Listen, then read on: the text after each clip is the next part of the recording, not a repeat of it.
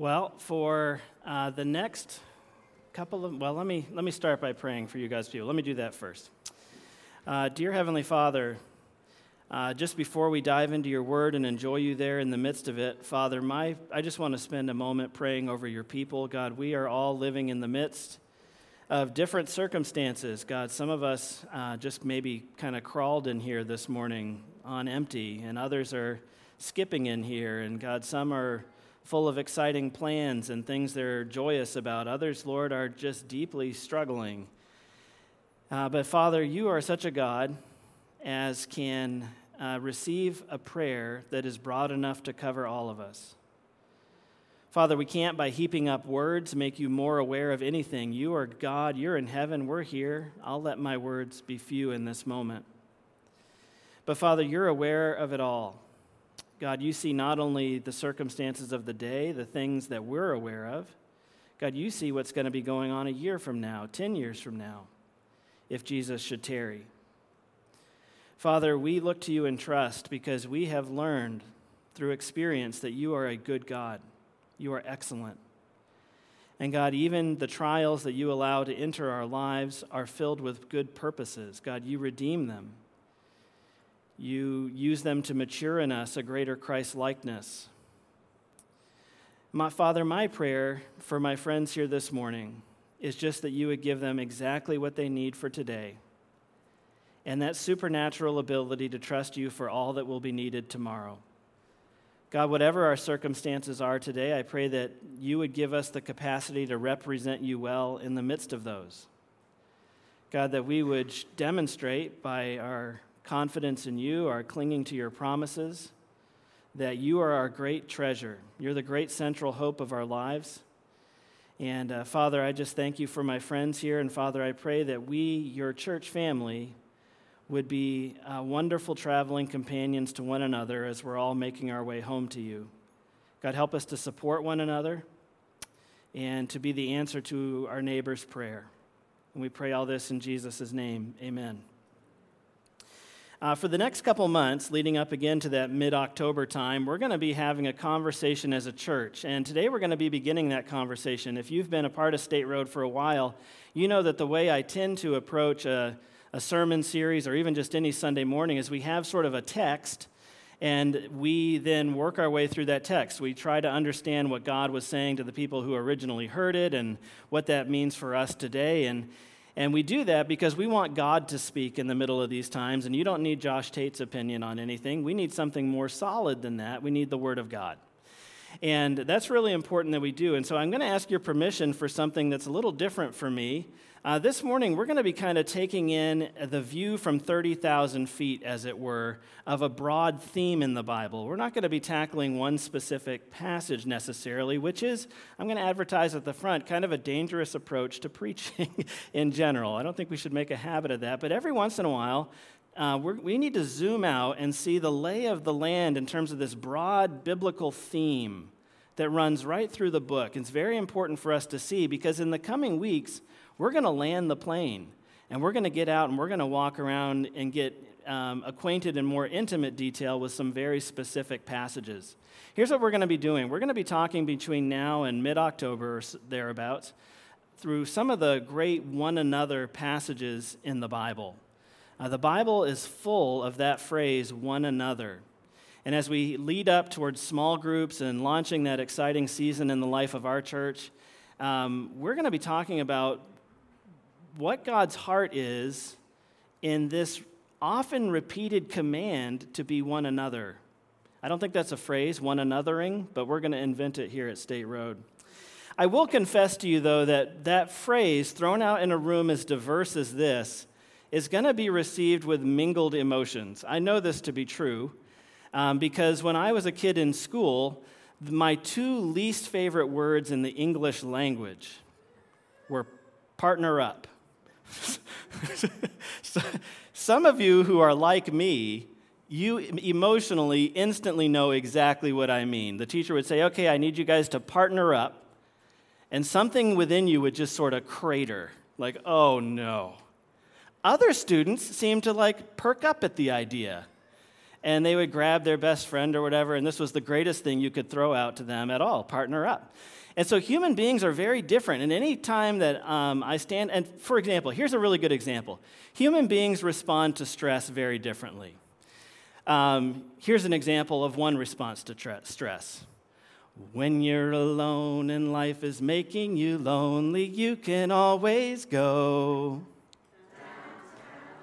If you've got worries, all the noise and the hurry seems to help, I know. Okay, so there are downtown Petula Clark kind of people where when you've got worries, you go downtown. You're looking for a social scene. You seek out people. The theme song to Cheers is another good example of this. I won't sing it, don't worry. Where everybody? No, okay.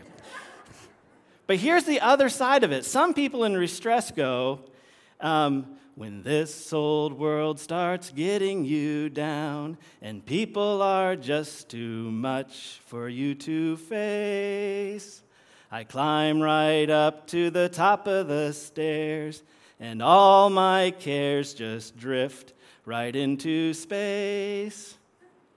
Up on the Roof by the Drifters. You guys know that. Some of you are looking like, I don't know that song. Thank you. My musical career began today and ended today. So, but in this room, I'm willing to bet we have downtown kind of people, and we have up on the roof kind of people, where you're having a rough time, it's stressful, people are hard for you, you want to go up on the roof, and you don't want to people anymore. Some of you, though, are Petula Clark kind of people. We're like, it's been rough, I need to go find people. So when I say we're going to be talking about being a one another people, one of the things that's very important to clarify is I am not, categorically am not, speaking about a natural human temperament or a personality trait. I'm not affirming the Petula Clarks of the world and disaffirming the drifters. That's not what I'm doing. Those are very natural things, and when we look at the totality of what the Bible calls us to as one another people, this is not that. This is something very different. This is something that transcends natural human temperament or inclinations. And that's what we're going to be talking about. One another is such a common phrase in the Bible that it would be easy to skip right by it without dwelling for even a fraction of a second on its significance.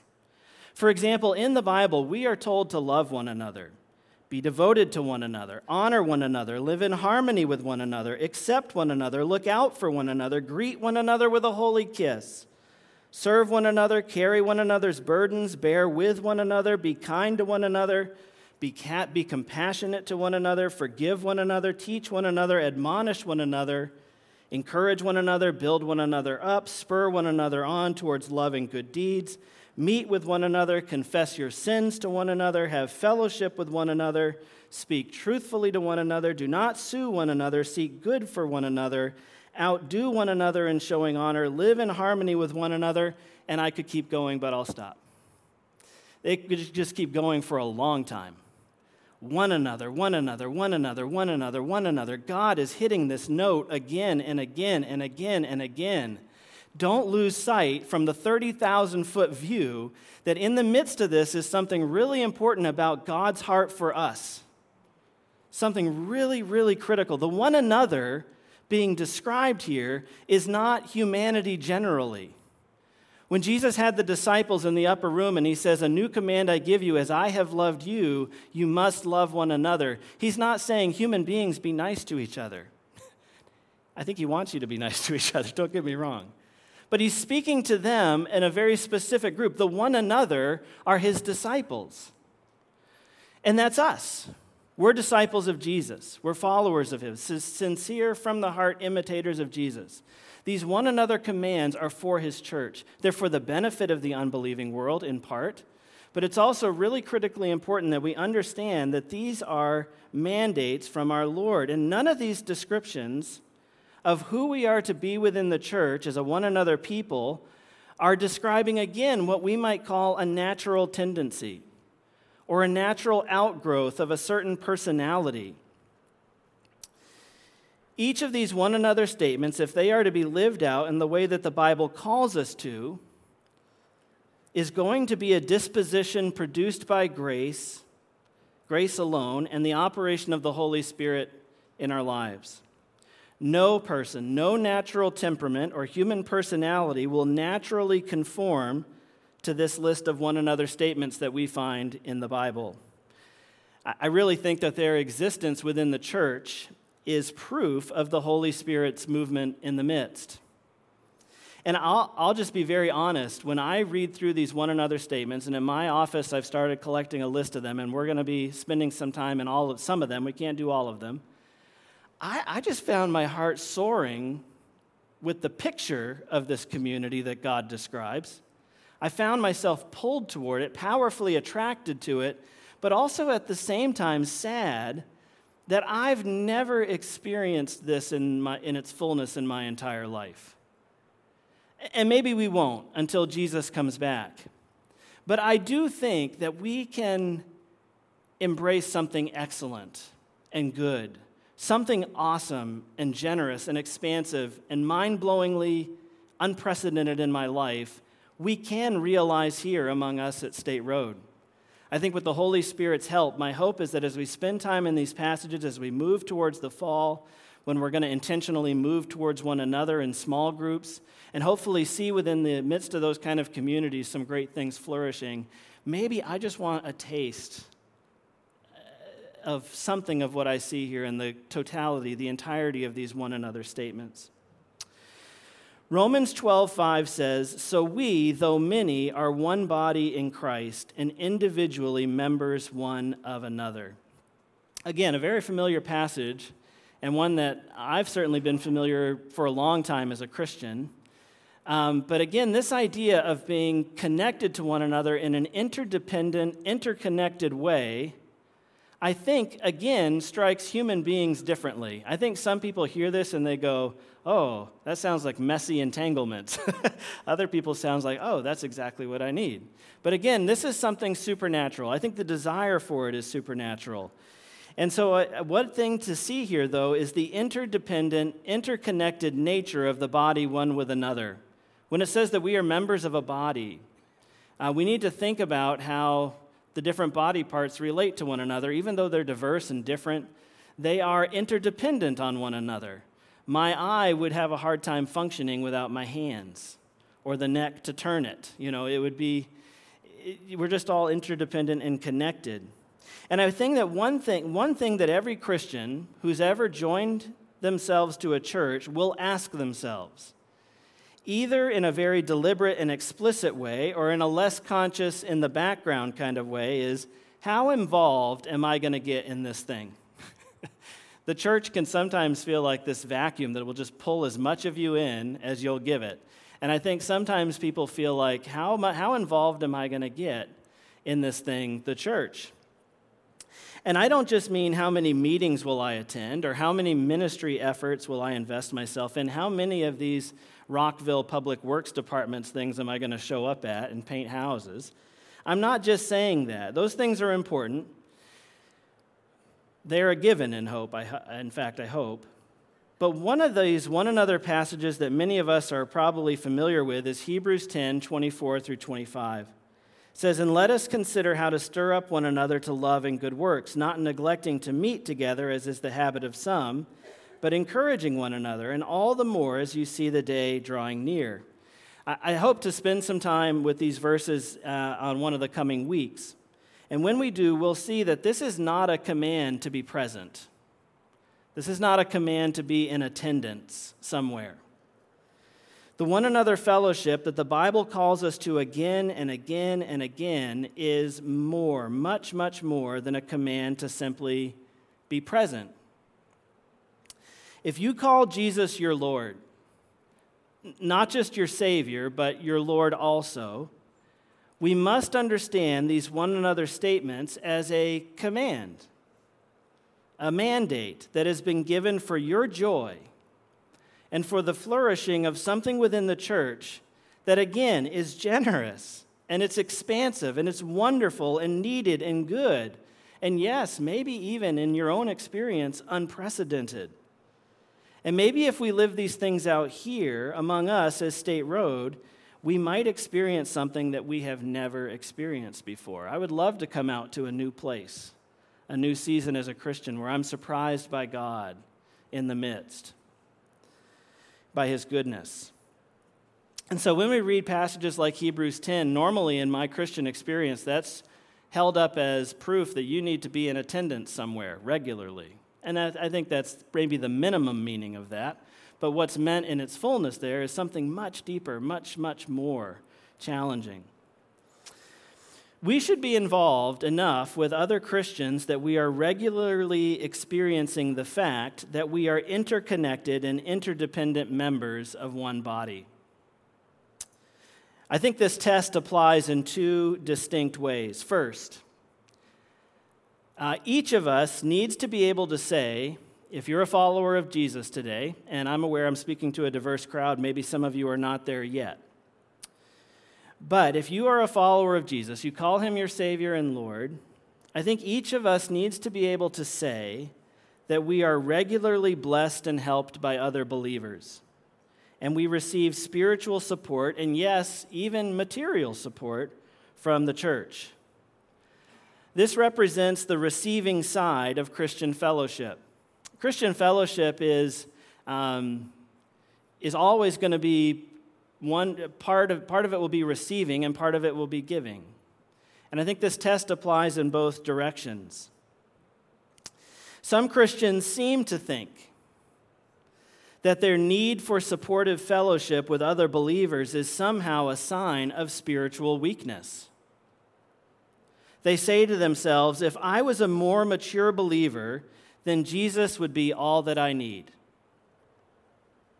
I shouldn't need other people to encourage me or recognize my contributions, they think to themselves. I should get all the encouragement I need from God. However, what the one another passages show us, what the broader testimony of the Bible shows us, is that man is God's method. God accomplishes all kinds of things through people. And I've made this point on so many Sundays. Forgive me if you're familiar with this well-worn tripe at this point.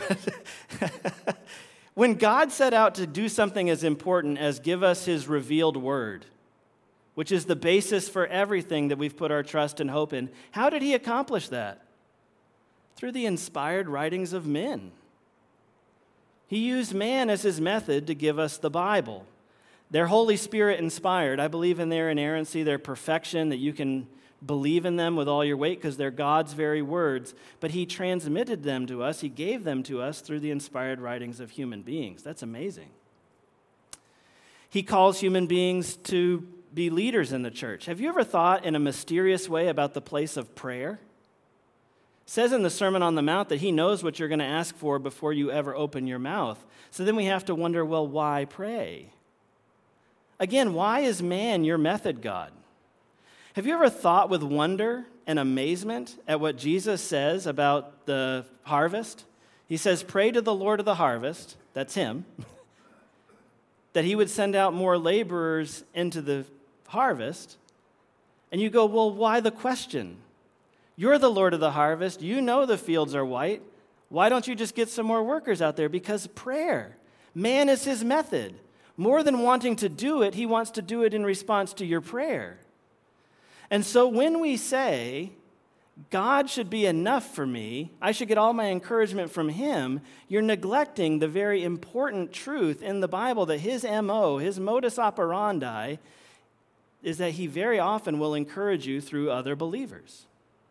He doesn't need your money. Why does he ask for it? Why does he command that we give, and not only give, but be cheerful in the giving? Because you're his method.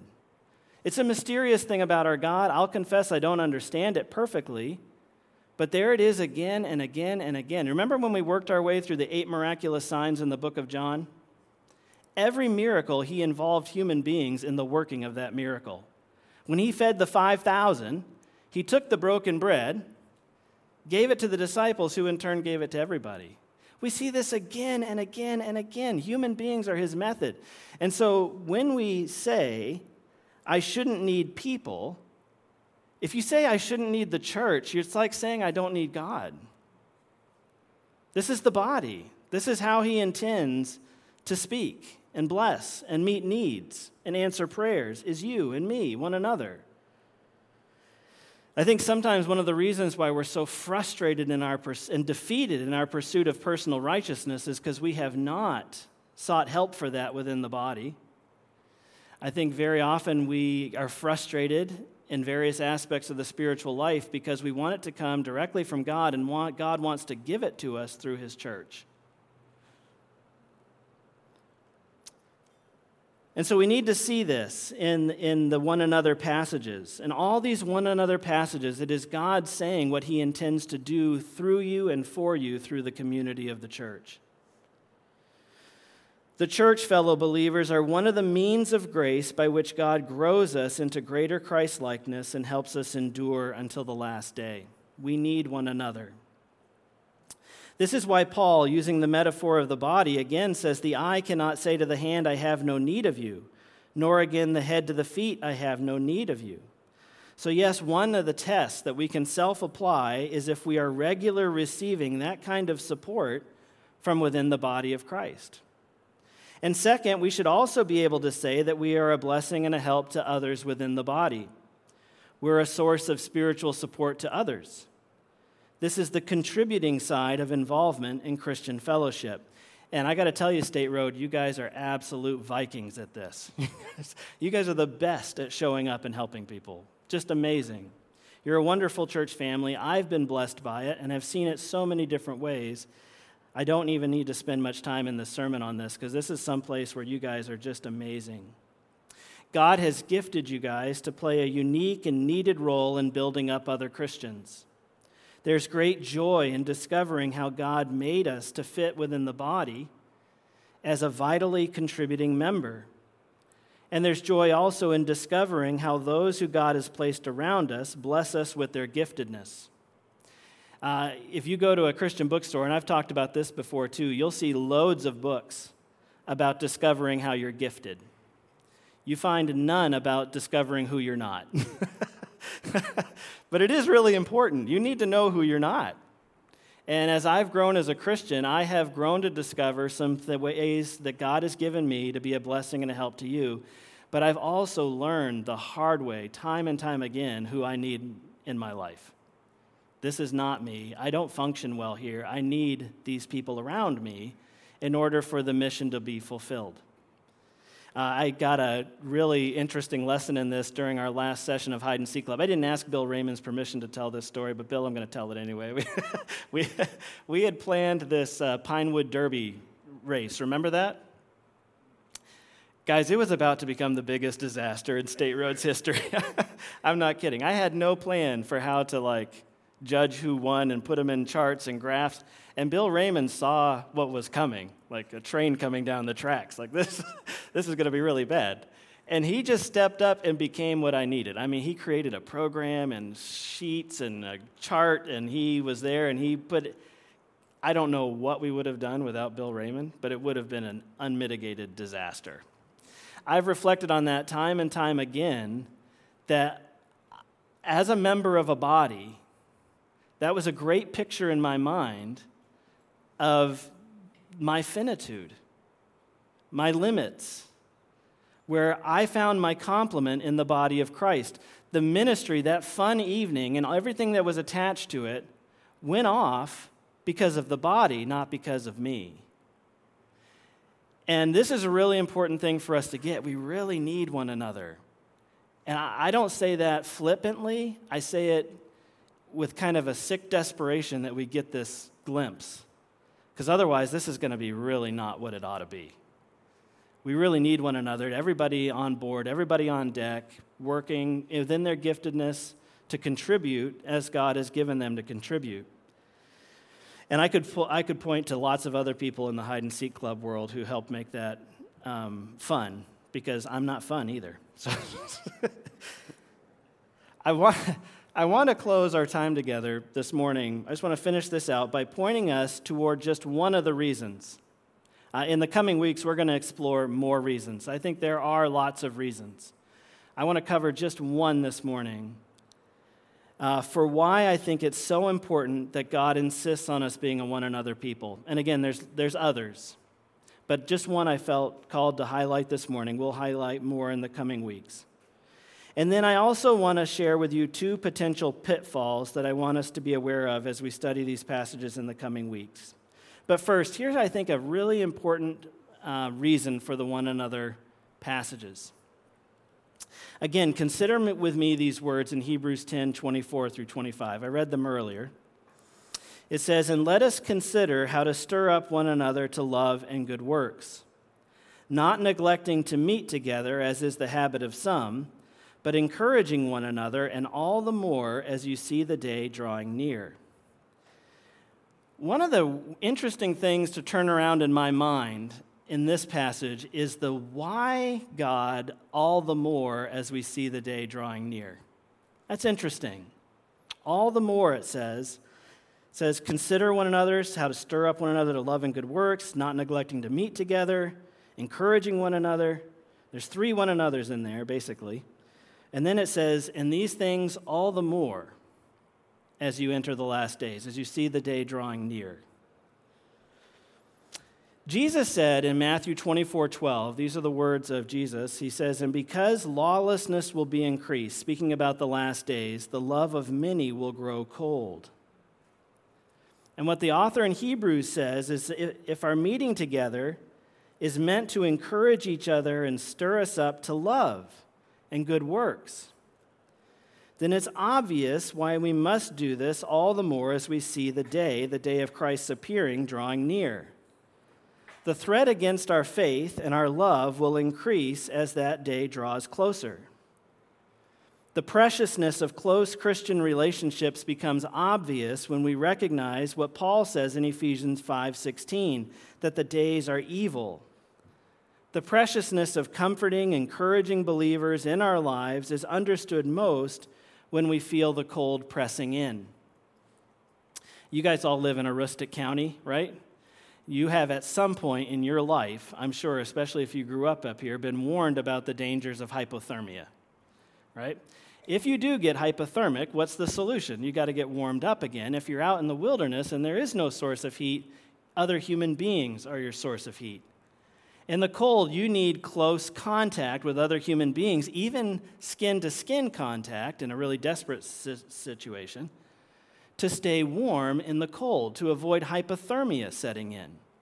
And I do think that what these verses are saying is that it's cold out there, and you need close, intimate contact with other believers to stay warm. It says that the love of many will grow cold. And in Hebrews 10:24 through 25, we're told not to neglect meeting together because that is the place where we will be spurred on to love and good works. The love of many will grow cold. Don't neglect being together where you'll be spurred on towards love. You need the body to persevere. I think if you think you can drift off and be alone in pursuit of the Christian life, I hope God in His grace helps you there. But what's closest to His heart and what He calls us to and commands us to, and what I think obedience requires to one who we call Lord, is that we embrace this one another vision. So we see how critically important it is for each of us personally as Christ followers that we heed this command to be one another people for mutual encouragement and watch care. This is one of God's appointed means of grace that we will all persevere to the end. It says in Matthew 24:12 through 13, after Jesus says, "And because lawlessness will be increased, the love of many will grow cold." And then it says, "And those who persevere to the end will be saved." And so I think this is a critically important subject as we think about these words of Jesus. Small groups, intentionally striving and moving towards other believers. embracing a life of interdependent interconnectedness with the body of Christ, really embracing this idea of being a one another people. I don't care if you're Petula Clark or the Drifters, you need it. You need it. You shouldn't avoid the one anotherness stuff for the lure of a downtown, busy, exciting scene, and you shouldn't, like the Drifters, drift off in a ruinous way, away from what's needed. A word here for our friends who are going off to college. We've got a number of them in our fellowship, just folks that we love deeply. And you're going off into a scene, possibly where you're going to go off to school, and this moment in your life requires so much humility. It requires you to have the maturity spiritually to say, it's cold where I'm going, and I need to find a group that's warm to help me stay warm.